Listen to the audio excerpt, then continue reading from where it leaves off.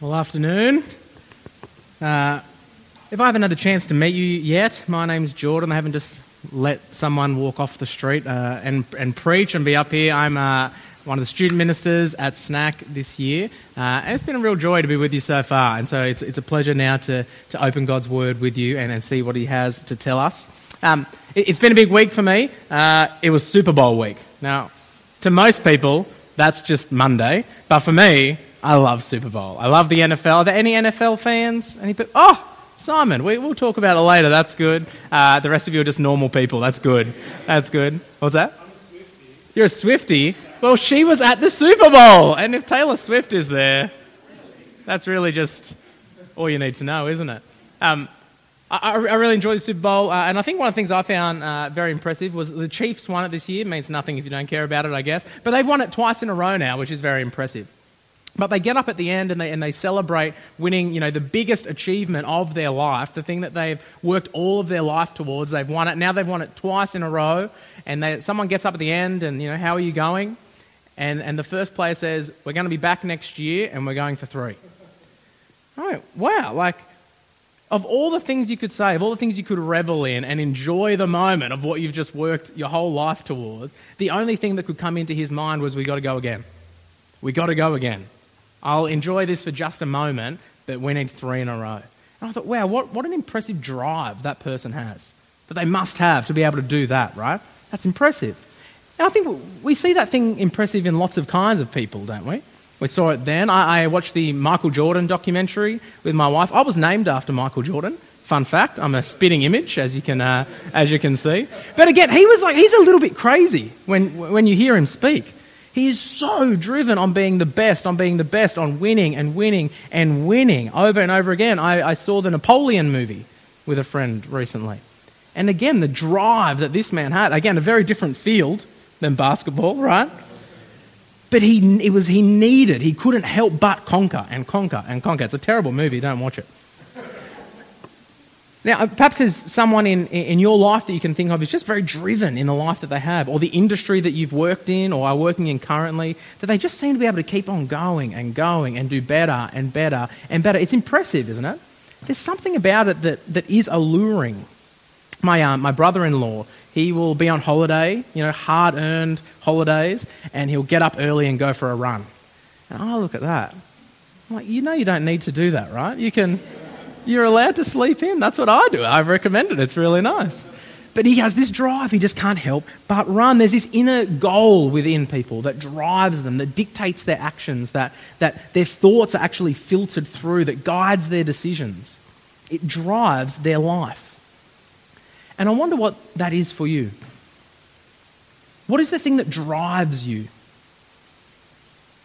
Now, again, I don't think many of us have won a Super Bowl or anything like that, but just in our day-to-day life, what are the things that drive you? The filter that you run decisions through, that guides your actions. What is the central thing for you that other things revolve around? I think we've all got something or things that make up the thing that drives us, that pushes us in our life. Perhaps it is success in whatever field you're in. That's a common one. Perhaps it's recognition from people. Perhaps it's working hard to make money so that you can be secure and stable. Perhaps something a bit different. Perhaps it's family. Building a family. Thinking of those around me that I love, my friends. Perhaps it's you finished work and now it's about what can I do, what can I work my life around, my leisure.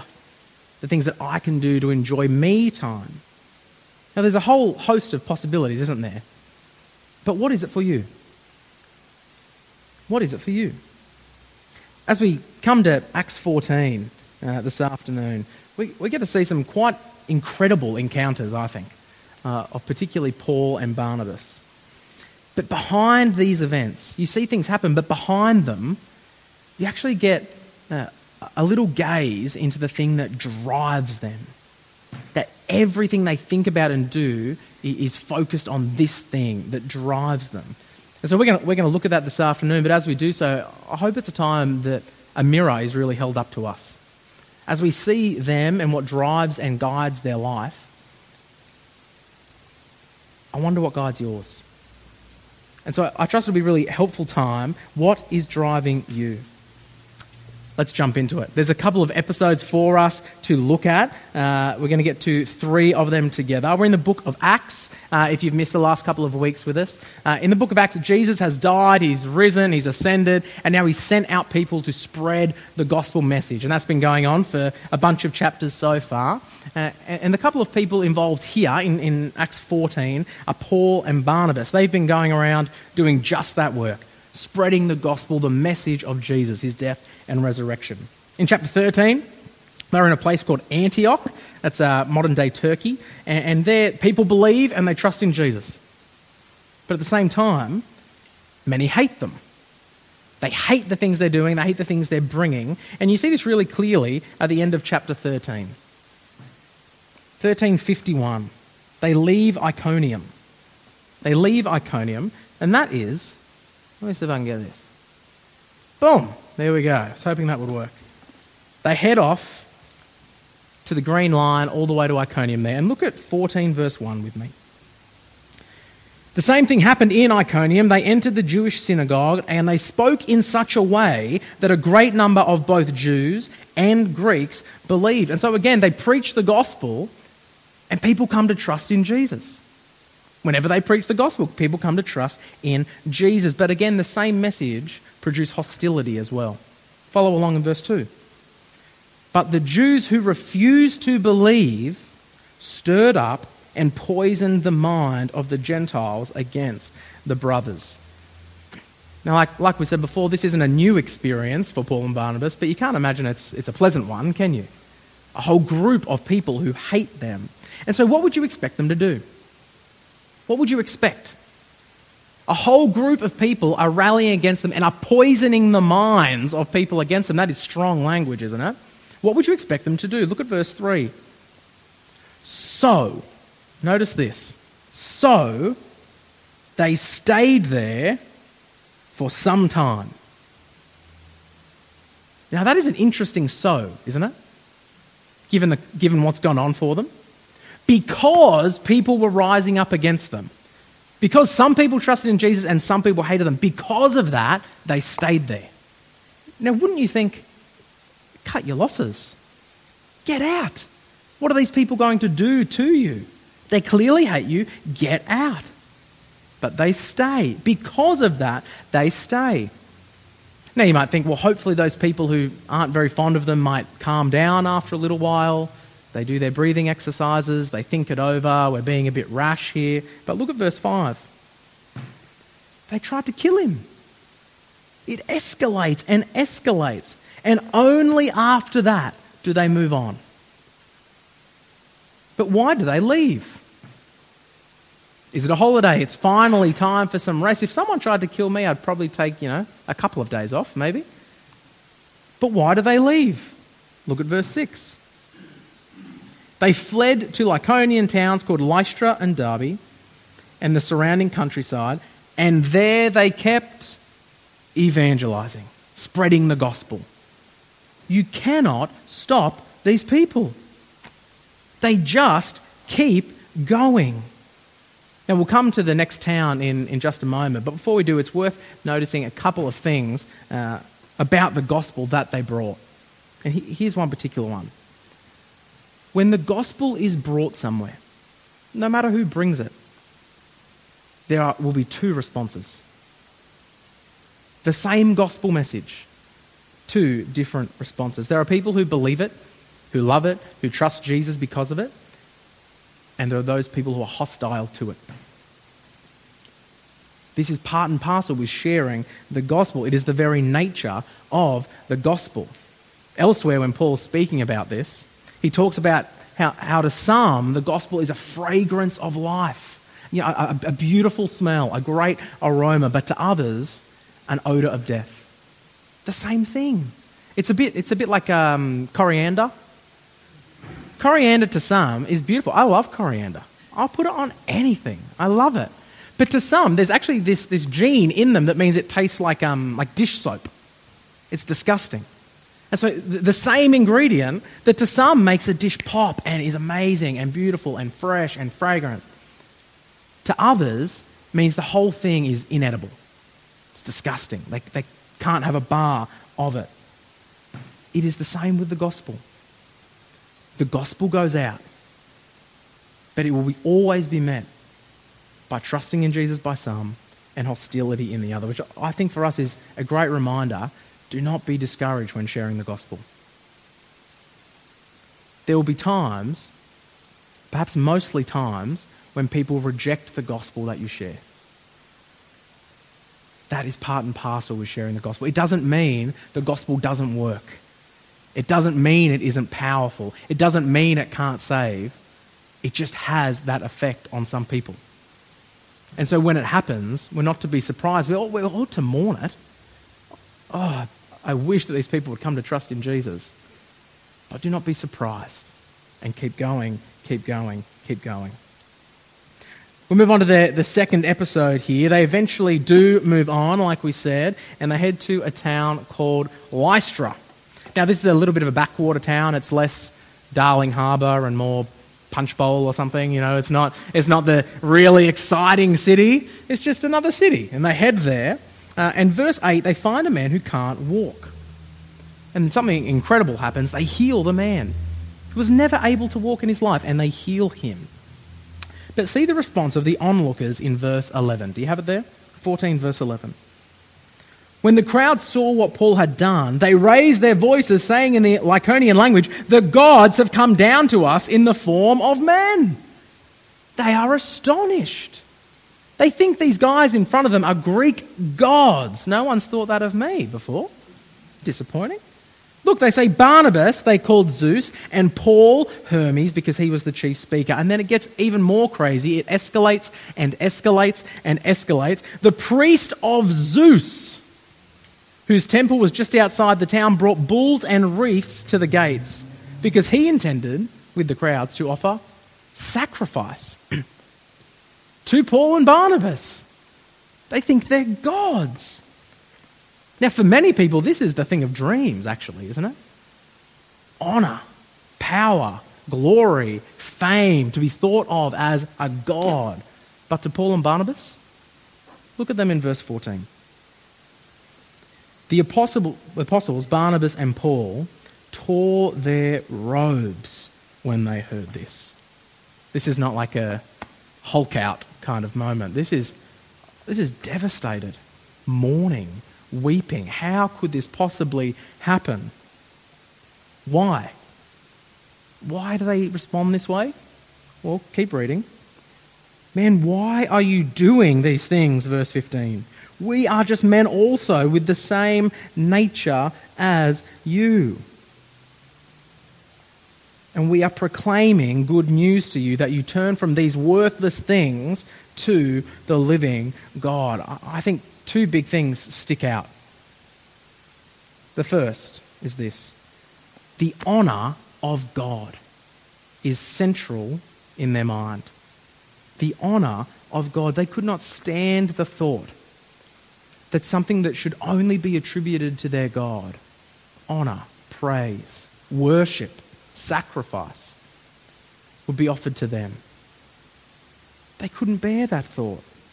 Only God, they know, is worthy of these things that these people are trying to offer them. It's the God, verse 15, who made the heaven, the earth, the sea, and everything that is in them.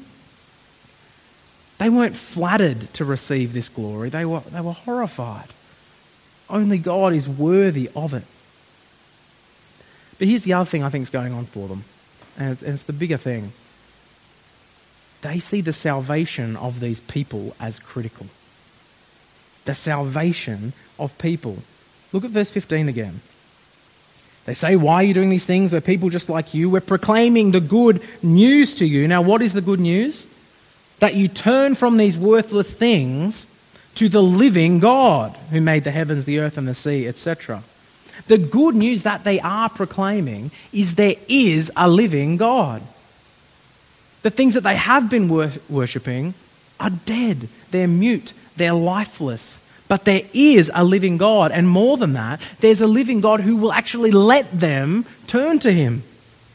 That is the gospel news. That's what they know.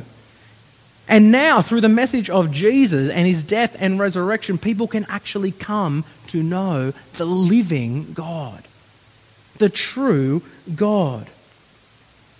But if they were to worship anything else, like they are clearly prone to here, they will not see life. They will be condemned by God. It is so clearly in his mind. And so they cannot help but use this moment as a moment to plead with these people. Turn to the living God.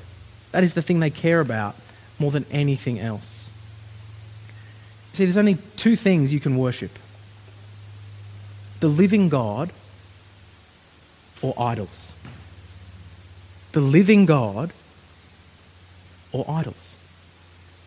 Now, there are a lot of other religions in our world who follow other gods, whether it be Islam and Allah, whether it be Hinduism and a vast array of gods, whether it's more New Age and is the universe itself.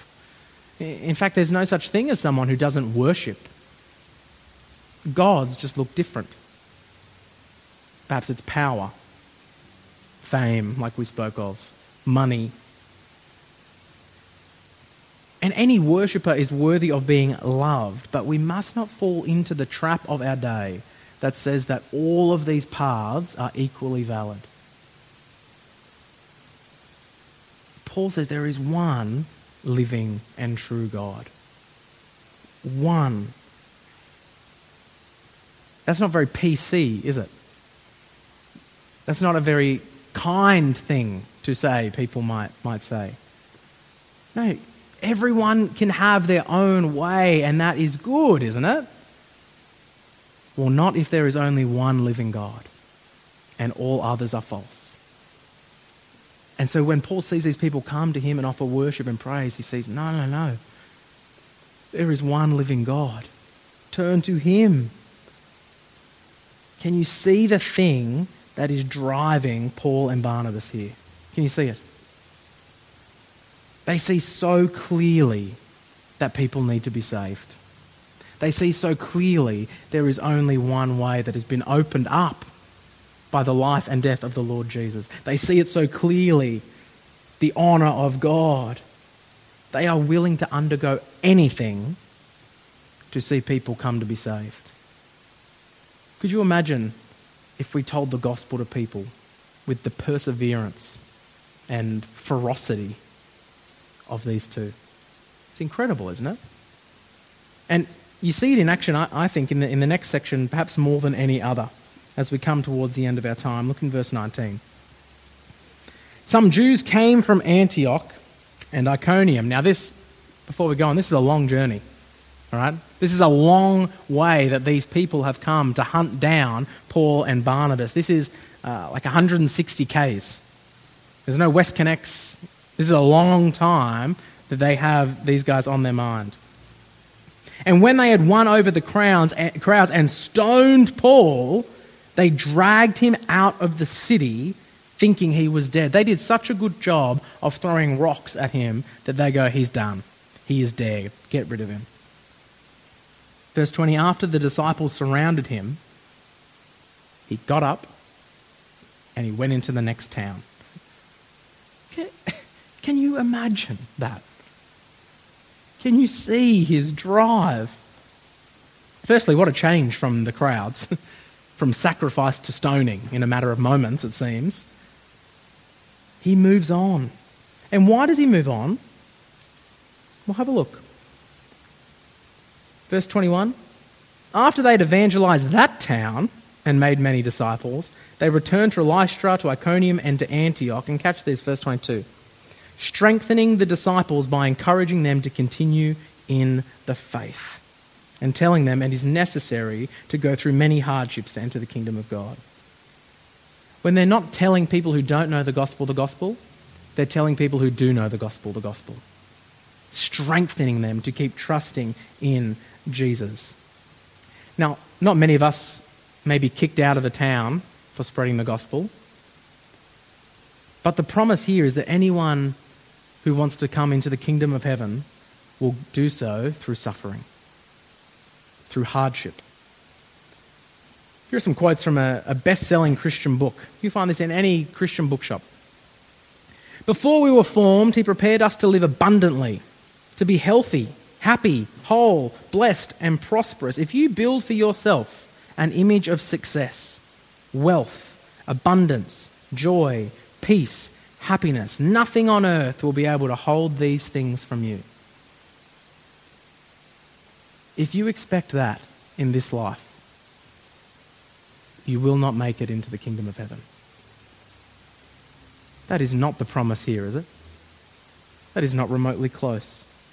I've had friends who started the Christian walk expecting something more like that, and they do not trust Jesus now, because that is not what is promised. Hear these words: it is necessary to go through many hardships to enter the kingdom of God. How will you make it through? How will you make it trusting in Jesus? You need to be strengthened, to be built up. And I trust that many of you who have followed Jesus far longer than I have know that too well, right? But you also know that it is worth it following Jesus and trusting in Jesus. And I think what we need is the drive that Paul has. The drive that sees that there is no other way apart from the Lord Jesus. That whatever will come, I will keep trusting him. I will keep trusting him. I will keep trusting him. As we come to the end of our time, what would it look like if this drove your life? If this was actually the thing that drove us? The problem here is that it's countless, right? But here's a couple. First, you wouldn't miss gathering with God's people. See, if you catch what Paul's saying there at the end, you'll catch that people who trust in Jesus need to be strengthened to keep trusting in Jesus. It's not a one and done. Yes, saved once and for all, but to keep hearing the gospel and be formed and changed and shaped and strengthened to keep trusting him when the suffering that is promised comes. And that is what this is. Amongst other things, this is the time where we come together as God's people to hear him speak to us in his word so he might strengthen us. He does the same thing as we take the Lord's Supper. He strengthens us in the faith. So make this unmissable. Second, give sacrificially to gospel work. Give sacrificially to gospel work. The amount that you grasp these things will be seen in the amount that you sacrifice for the gospel and gospel work. Now, how would you work that out if you are or aren't doing that? Well, one diagnostic question is this. If someone else were to look at your life, what would they say drove you? Because I can trick myself. What would someone else say as they looked at my life? What would they say drove me? How I spend my time, my energy, my money.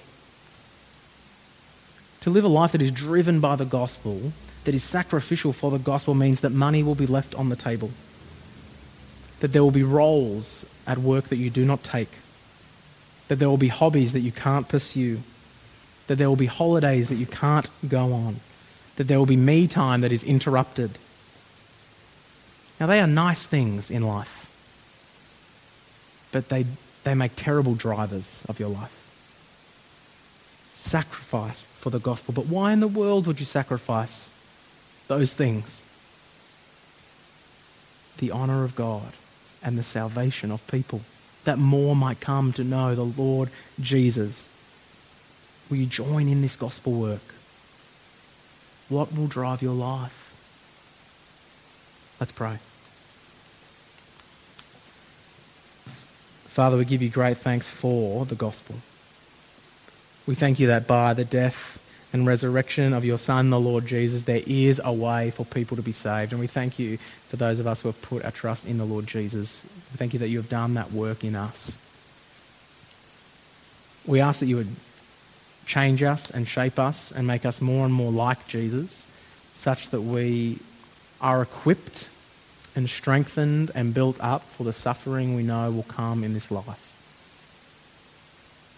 and also so that we might be those who live sacrificially for the gospel. So please work that in us by your Spirit, we ask. Amen.